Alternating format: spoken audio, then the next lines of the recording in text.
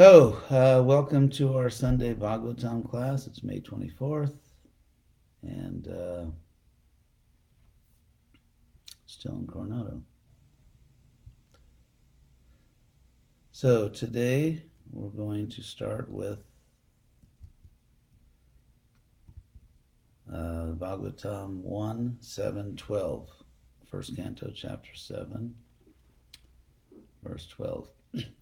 Om Namo Bhagavate Vasudevaya. Om Namo Bhagavate Vasudevaya. Om Namo Bhagavate Vasudevaya. So, today, our Sankirtan minister is here. Vijay, you're in the film. People can see you. Vijay Das Brahmachari is listening. He may try to sell me a book during the class. So the verse Parikshito Rajarshir Janma Karma Vilapanam Sangstang Cha Pandu Putranam Vakshe Krishna Katodayam. So this verse introduces topics. We're going to shift now into, or this verse, actually not yet. We're not, but it announces the topics that we're going to hear about in the first canto.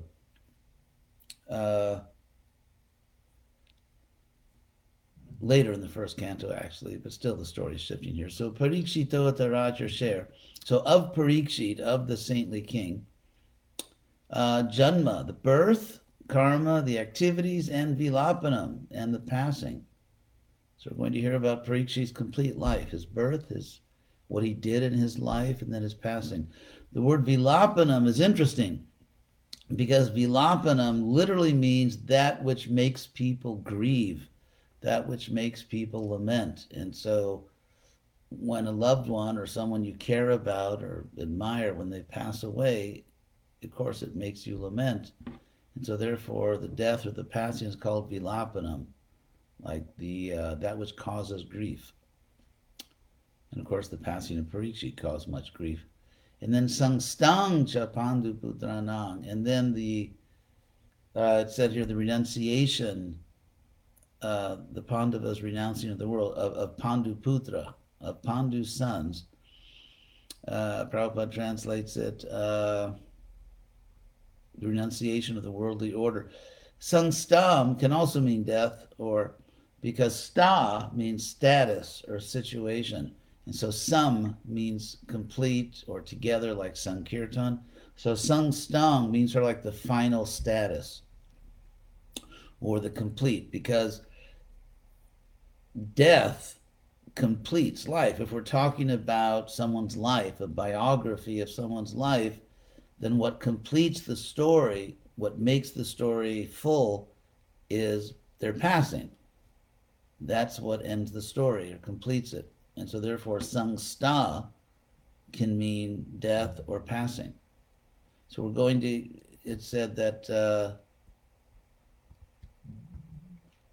that Sangstang Chapandu Putranang. And also, Sutta says, Vakshe, I will narrate. I will speak on this.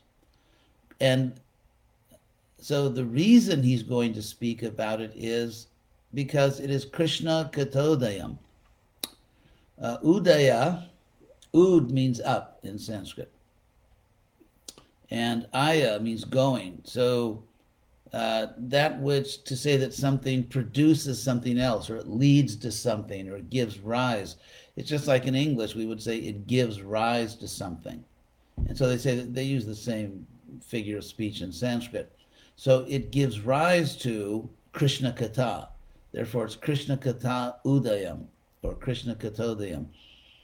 And interestingly, what gives rise to Krishna Katha, stories or narrations about Krishna, is the passing of these great souls. Because after all, our life is simply a preparation for a successful passing. Everything we do in our life, our spiritual practice, the decisions we make, how we live our life, everything we do in our life is preparing us to leave this world successfully. It's just like before, let's say, a commercial jet. If you get on an airplane, before it takes off, they go through so many things. They have engineers and maintenance crew, and of course they have to check the electronics, and they have to clean the plane. So everything that's done to the plane is leading to a successful takeoff and then landing in the destination, wherever it's going. So everything we're doing in this life is simply preparation for a successful departure, so that we can transfer ourselves to the spiritual realm with Krishna. And so therefore, when we hear about great souls leaving this world, in this case Parikshit and the sons of Pandu, who of course the same family, Parikshit is the grandson of the Pandavas. So when we hear about that, we're going to hear about a successful departure from this world, and we're going to learn how one best utilizes human life in order to achieve the highest success, which is going back to Krishna. So that's what Sutta says he's going to talk about next. Not immediately, but first he's going to talk about something else, actually. But that's coming. This is sort of like coming attractions. Like if you go to a movie theater, they play like, okay, these are the movies that are coming in the future. So those are the previews. Then, so after that, Sutta just jumps right into the Mahabharata. And remember, to understand why he's doing this, you have to remember that when Narada Muni first came to Vyasa, who was lamenting, he said, "You're lamenting because you were preaching too indirectly. You didn't give direct Krishna consciousness." And then he said, you composed the Mahabharata, which is an amazing book. However, the Mahabharata is, he said, but still it's jugupsitam, it's terrible, because it's just all about karma kanda. Vijay? Actually, maybe you want to sit here because you're yawning a lot. And, I mean, it is interesting to see the Sankirtan minister yawn, but it's not exactly what people are paying for. So, anyway, so Narada seriously criticized Vyasa, what he had done up to that point, and the Mahabharata, as Vyasa had presented it, didn't satisfy him and wasn't going to bring people to real Krishna consciousness. And so Vyasa is now going to go right back to the Mahabharata and sort of correct the story and explain that the story is really all about Krishna consciousness. That's what the Mahabharata, that's why Krishna came to this world. That was the whole purpose that Krishna came here, was to save us, as he explains in Bhagavad Gita. Yada yada hi dharmasya glanir bhavati bharata, whenever dharma is declining, abhyutanama dharmasya, and adharma, just doing bad things, not following the rules. And the rules are there, of course, for our benefit. Then Krishna says, I come myself.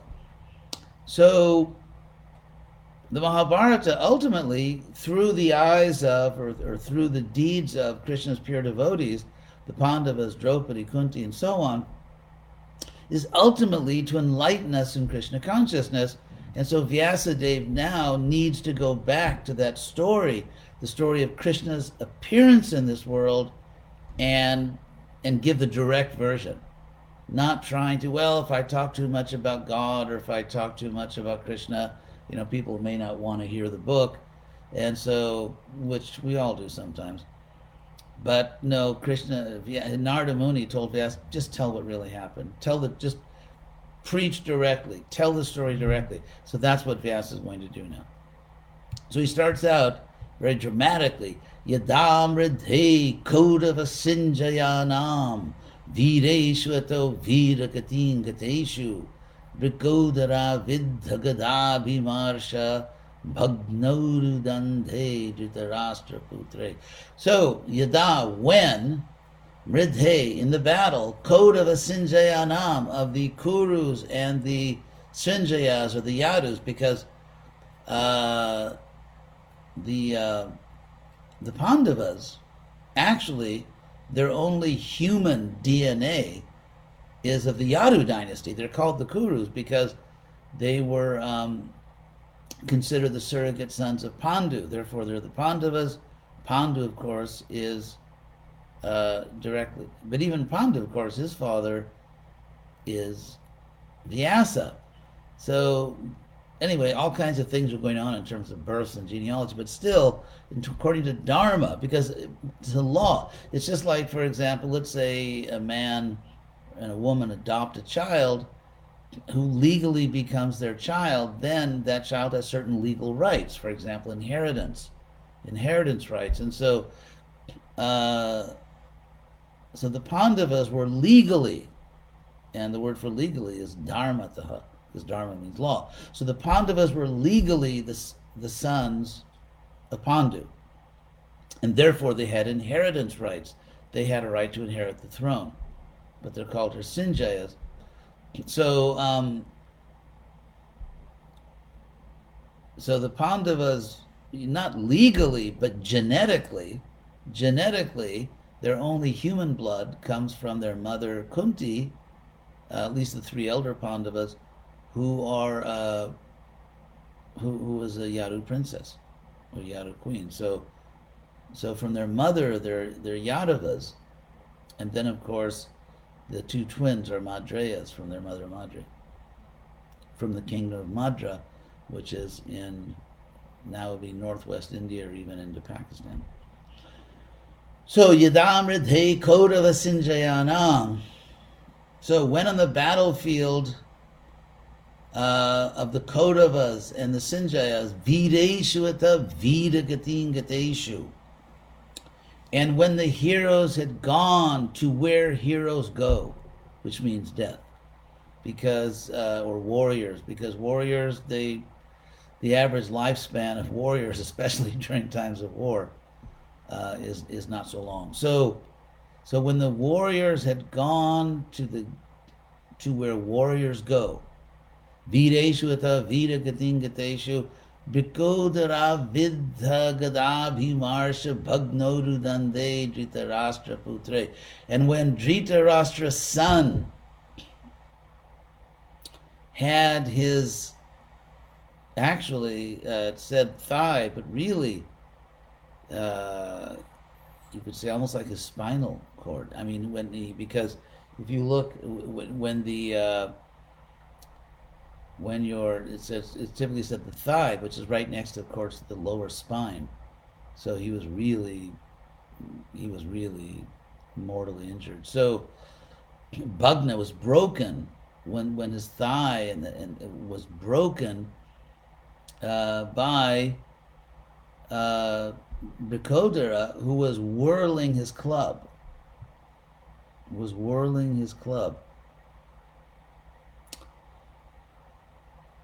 So, and he was lamenting. So when this event happens now, practically all the warriors of Kurukshetra have died and gone to where warriors go. Duryodhana is still alive.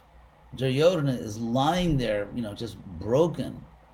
He can't move. He's just lying there, his body broken. So he's still there. And then Bhartu Priyam Dronir, the son of Dronacharya, who's Ashwatthama, iti sma pasyan, looking to please his master, who was Duryodhana. In other words, he wants revenge.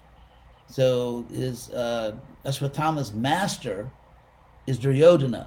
And so literally looking to please his master, Ashwatthama, Krishna's, who's Draupadi, Krishna's utanang sapatang sidang si upaharat. He took away the heads of the sleeping sons of Draupadi, Krishna. And vipriyameva tasya. But this did not please Duryodhana, This actually displeased him. This was Vipriya. It displeased Duryodhana. And because Jugupsitam karma vigarhayanti, because people condemn such an act as killing just these sleeping young men. It said here, people condemn this act, and even Duryodhana condemned it. So Ashwatthama really went crazy there. And so Mata Shishunang Nidhanang Sutanang Nishamya Ghodang Paritapya Mana. So the mother of these little boys, Shishus, of course, they're not little boys, they were warrior age, they were fighting, they weren't just little boys, but it's sort of an affectionate term. It's, mother, no matter how old her son is, will say, yeah, my boy, you're just my little boy. So it's that kind of language. So Nishamya, hearing of the Nidhanam, the destruction, the killing of her sons, her boys, and a ghastly death, the ghastly death of her young sons, and Paritapya Mana, and she was just grieving. She was grieving. Tada Arudhat Vashpa Kula Kulakshi. It's obviously very poetic Sanskrit. Tang Santwayan Aha Kirita Mali. So at that time, Tada,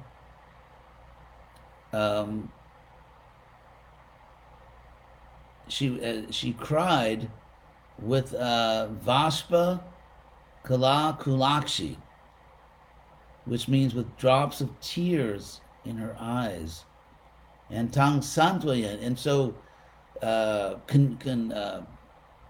consoling her would be the word in Sanskrit. Prabhupada translates it, pacifying. Consoling her, Kirita Mali said. So now Arjuna, he's going to console her in the next verse. And so Kirita Mali means Arjuna, who had a garland of crowns. In other words, he defeated so many kings, so many princes, that he had a garland of their crowns. It's sort of a poetic way of saying that he had defeated many kings and princes. So now Arjuna is going to console Draupadi over this terrible loss. And he says, Tada suchaste pramrajami bhadre. He said, I will wipe away your grief, noble lady, then. And then meaning after I do something first. Yad brahma bandho shira atataina Gandiva Muktair Vishikairu Pahare Twa Kramya Jet Snasyasi Dagdaputra. These are very poetic verses in Sanskrit. Sanskrit is sort of very elaborate and poetic, and so that's why I'm putting it back in English word order. Then I will comfort your grief. Then I will literally wipe away your grief when, with my arrows released by Gandiva, my bow, when I take off the head of that aggressor, that so-called Brahmana, that Brahmabandhu, when I take away his head with the sharp arrows of my Gandiva bow, the head of that aggressor, then when you are standing on his head, and then you will take the bath, because there's a funeral bath. When you perform a funeral in Vedic culture, you complete the funeral. The last thing you do is that you go and you take bath, preferably in a sacred river. And so when he says here, you will bathe, or actually you will take your bath after Dagdaputra, after you've literally burned your sons. In other words, performed the funerals, the cremation of your sons. So after your sons have been cremated, and you will take your funeral bath in the river, standing on the head. uh, of this, you know, sort of false Brahman, this aggressor. So Arjuna obviously is very angry. And it's interesting, that's the way you comfort a warrior lady. Because Draupadi, you know, people grieve in different ways based on who they are. And Draupadi is a very powerful, fiery queen. And she was born of fire. And so to comfort Draupadi in her great loss, Arjuna speaks as a real warrior. So this is a warrior family. This is warrior blood, both Arjuna and Draupadi. And so you can see by the way he speaks to her. So then iti priyang valgubi chitra jalpai. Thus with colorful, because it was very vivid language, like you're going to stand on his head. So that's vichitra. It's very colorful, vivid language, but sweet words. Santuyitwa, having comforted his beloved, Chuta Mitra Suta, Arjuna, whose friend and charioteer is Achyuta Krishna. Achyuta Mitra. Mitra means friend, Suta means charioteer. So Arjuna, whose friend and charioteer is Krishna, Anvadravat, he ran after him. He raced in pursuit because Ashwatthama obviously was trying to escape, and so Arjuna just literally ran after him. Dangshita, with his armor on, he put on his armor. He's chasing him. Ugra Dhanva, and he has his terrible bow, his just frightening bow, Gandiva. So Kapidhajo. So Arjuna, who has the flag of Hanuman, Dwaja's flag, Guru Putrang Ratena. So in his chariot, he's chasing after Ashwatthama. Arjuna's on his chariot, and he's chasing after his guru's son. So this shows you how dramatic it is, because he's chasing, he's really in hot pursuit of his guru's son. It's a very dramatic scene. Then Tamapatantang Savilaksha Durat. So now we're Ashwatthama seeing Arjuna literally falling upon him, which is the way we speak even in English. He's falling upon him. In other words, he's closing in on him. Arjuna is faster than Ashwatthama. Ashwatthama is a so-called Brahmana that thought he was a warrior. Arjuna's a real warrior. And he's now falling upon him. So seeing him falling upon him from a distance, Kumaraha, literally the child killer. So he's called here as the child killer. The child killer, Udvigna Mana, his mind was very disturbed because he realized that Arjuna is coming to kill him. Arjuna and Ashwatthama were actually friends because Ashwatthama was, for Arjuna, his guru's son. They were buddies, they were friends. But all that is gone now. All that is finished. Arjuna is now, with his full power, is coming to kill him. And so Ashwatthama is very disturbed. He sees Arjuna coming in the chariot. And Paradravat, he fled. Prana Parivs were trying to save his life. So Ashwatthama, he was very heroic to kill sleeping boys. But now that Arjuna is coming, he's just running away. He's fleeing, trying to save his life. And so he fled over the earth. And Yavad Gamam, wherever he could go, he just said Yavad Gamam, means literally that, because when you're on a chariot, you're going at high speed. It's not like there are roads everywhere. I mean, you can run into a tree, there are houses, there's like, when you're on a chariot, you sort of have to stay on the road, and some of the roads are blocked. There was just a big war. And so Yavad Gamam just means like wherever he can go. It's almost like a plane that has to make an emergency landing and is desperately looking for a place to land. So you can just picture this, that Ashwatthama is just desperately searching for a place to get away, a road. That's clear. So Rudra Bhayat, Yathaka, just as Brahma once fled from Lord Shiva, which is of course a different story.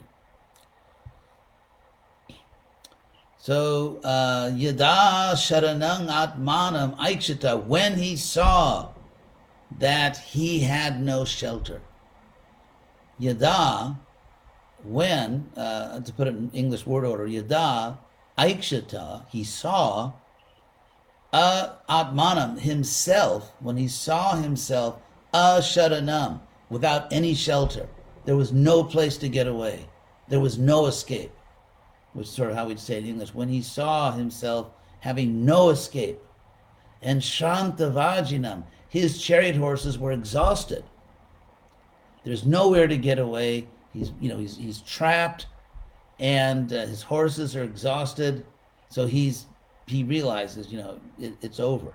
So Astram Brahmashiro Mene, he thought of the weapon, which is called here Brahmashiro.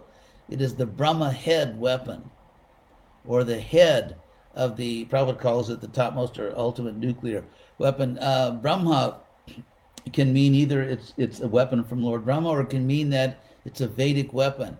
So it's a Brahma Shiro or Brahmastra, the Brahma weapon. Astra means weapon, so it's called Brahma Astra, the Brahma weapon, or here it's called Brahma Shiro, which is the head, or like the topmost Brahma, the topmost weapon, which is released by Vedic hymns, you could say. So Astram Brahma Shiro Menes, we thought of that weapon, Atmatranam, to save his own life. Dvijatmajaha, the son of a Brahman, which is a way of saying Brahma Bandhu.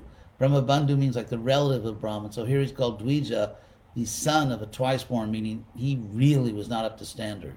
This person was not really up to the twice-born standard. He was merely the son of a twice-born person. So even the Bhagavatam's condemning him by this language. And Atmatrana means to save his own life. So, Atop Sprishya Salilam, then he touched water. And the word here for touched is Sprisha, means, Sprishwa would just mean having touched water, but Upasprisha literally means almost like he touched a little water. It's the way of saying Achman. That's how they say Achman in the Bhagavatam usually. That someone Upasprisha, sort of like slightly touched water. In other words, he didn't jump in to a river. He didn't bathe. He just touched a little water, which is, we call Achman. You put a little water to purify your hands or your body. And he did this because it's preparatory to releasing the weapon. He's going to release the weapon by this Vedic process. And so in any Vedic process, you have to do Achman. You have to, ritually purify your body. So when it says Upasprisha, it means that literally all hell is about to break loose. And you find the same indication that someone's about to proceed in a powerful Vedic act in the story of Vamana. When Lord Vamana comes to Bali and asks for 3 steps of land, and of course Shukra Acharya, which means Professor White, he gives all kinds of arguments like, don't do it, don't do it, this is Vishnu. And then so Bali hears all these arguments, and it simply says in the Bhagavatam, then he did Ashman, which means that he's going to give charity according to the Vedic principles. So as soon as you hear that Bali, Upasprisha, as soon as you hear that Bali touched water in this way, that means he's going to give the charity. That's all you need to hear. And Bali, of course, perfectly understands this. And here the same thing. As soon as it said that he simply touched water, we know he's going to throw the weapon. So sandade tat samahita. So samahita is the same word as samadhi. It's just a different form of the word. So in other words, he's absolutely concentrated, because if you don't chant the mantras properly, nothing's going to happen. The weapon's not going to fire. And so trying to save his life, Ashwatthama is samahita. He's literally in samadhi. He's absolutely focused on doing this right. And then Sandadhe, which Prabhupada says chanted the hymns, which literally means he sort of fastened the weapon by hymns. And then Ajanan Napi. But not knowing Sangharam, how to retract the weapon. In other words, it's not that he's just going to show the weapon and then Arjuna will pull back. Because sometimes you do that. It's like, you've all seen this a million times in movies where someone's chasing someone else and the person who's trying to save their life just pulls a gun and says, get away, this gun is loaded or something. And so that's the point. It's not that Ashwatthama, he can't do that. Ashwatthama can't just, pull out this automatic gun, a machine gun, and say, back off. He can't do that because he doesn't know how to stop the weapon. There are mantras to release the weapon and to stop the weapon, and Ashwatthama does not know how to stop it. It's like you pull a gun and it shoots. In other words, you don't know how to pull the gun and not shoot it. You actually don't know how to do that, and so it's like a gun. As soon as you pull it out, it's just going to fire. So he's completely in samadhi, absolutely concentrated. He doesn't know how to pull the weapon back. Ajanana pi sangharam prana kritya upasthite, because he found himself in a situation where his own life was in danger. This shows the character. He would rather kill Arjuna. He has no remorse. He's not saying, oh my God, what did I do? I killed these 5 young men. Obviously, because it was so stupid to do that, because the battle was over. The battle was over. Bhishma, dead.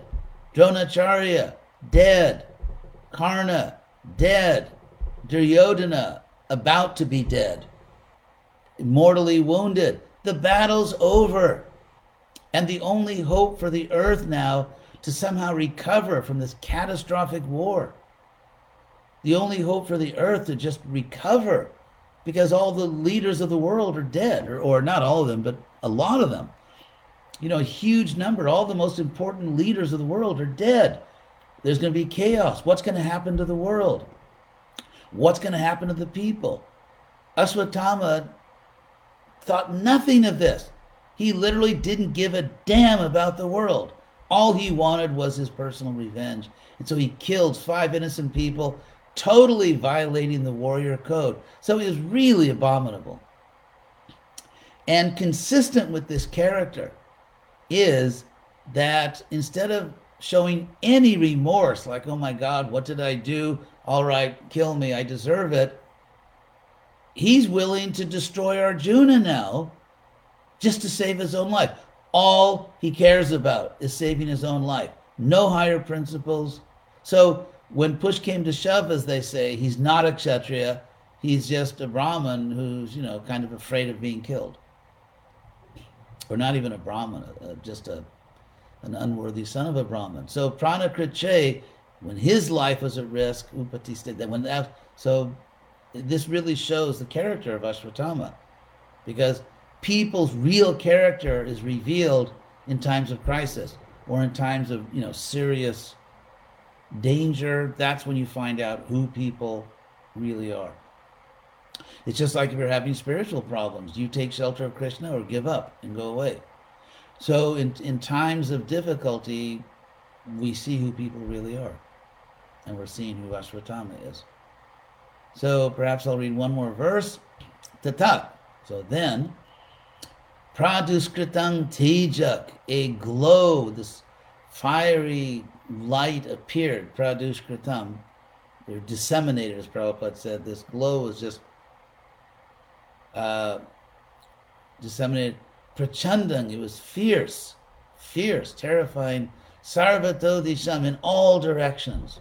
Sarvato disham, in all directions. So it's like a mushroom cloud, but it's luminous. Mushroom cloud. It's really like a nuclear weapon, because you've all seen pictures of an atomic bomb going on, nuclear weapon, and it's just, of course, it's blinding. You literally, if you look at it, you'll be blinded. It's so bright, and it just sort of rises up and just spreads out everywhere. So Prabhupada's calling this a nuclear weapon there's some good reason to call it that, because that's the image here.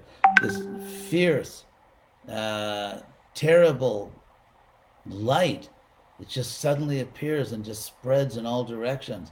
Pranapadam abhipreksha Vishnu Jishnu Ruvachaha. And so Jishnu, who's Arjuna, seeing his life in danger, Seen, abhipreksha, like, in other words, each, all these little prefixes in Sanskrit, abhipra iksha. Iksha by itself means seeing, but abhipreksha means that he was really staring at it and really seeing it, like as you would if you were in that situation. It's not just, oh, I saw it. Yeah, I'm seeing that. No, he's really, like, his eyes are wide open. He's just staring at this horrible weapon coming at him, which is obviously threatening his life. So then Arjuna said to Krishna. So we'll stop there. And I hope I've left this, cliffhanger, as they say. So I hope you'll come back to find out what happens. So there are no questions today. So thank you all very much for listening. Oh, a question just came in. Therefore, some of the Vedic literatures, like the Mahabharata, are not transcendental. That's the question. I think some parts of it are transcendental. There are parts of the Mahabharata which glorify Krishna. Those parts are transcendental. The parts which properly glorified the pure devotees as pure devotees. So yeah, there are transcendental moments in the Mahabharata, but the work as a whole is not the Bhagavatam. It's not, as a whole, a transcendental work. In fact, in the Mahabharata, practically everyone wants to go to Indraloka, which is not, of course, who they really were. Okay, so thank you very much for listening, and I hope you'll be back next Saturday. Oops, another question. Okay, that's a second false goodbye. Why is it that so often Kshatriyas and Brahmanas get into conflict when they are both meant to protect the world? They get into conflict when they don't follow the Bhagavad Gita and don't do their own duty. In other words, when someone born a Brahmin wants to be a warrior, that's why Krishna says in the Gita twice, it's very dangerous to do another's duty. So if you're born a Brahmin, if you're taking the respect of a Brahmin, it's cheating. During your life, you're respected as a Brahmin. You get, you're first in the prasadam line, so to speak. For your whole life, you're a Brahmin, but then you cheat and you want to do a Kshatriya's duty. Or there are, for example, in the case of Vishamrita, where you're born as a Kshatriya, but then you want to be a Brahmin. But so, in other words, when someone wants, and that's what Arjuna said, by the way, in the first chapter of the Gita, Prabhupada, of course, translates the term Varna Sankara, Varna mixing, but Varna Sankara, as unwanted progeny, but it literally means Varna mixing. Sankara in Sanskrit means, it's not Shankara, some people say. Sankara in Sanskrit means mixing things. And so Varna Sankara means mixing the Varnas. And that's what Arjuna's fear was, that if we kill all the Kshatriya men, who's going to marry their daughters? And so that's the danger. So it's not so often, remember that the scriptures give you the most dramatic moments. So you can have Vedic history where for thousands of years, really no one does this, but then they do it and all kinds of problems happen. And that's what the Shastra Mahabharata is going to talk about, because it wants to teach you the lesson. So the fact that we see incidents like that in the text doesn't mean it was happening every day. But that's what it is when people don't do their proper duty and they try to do something. And Krishna actually says in the Gita, it's more dangerous than death.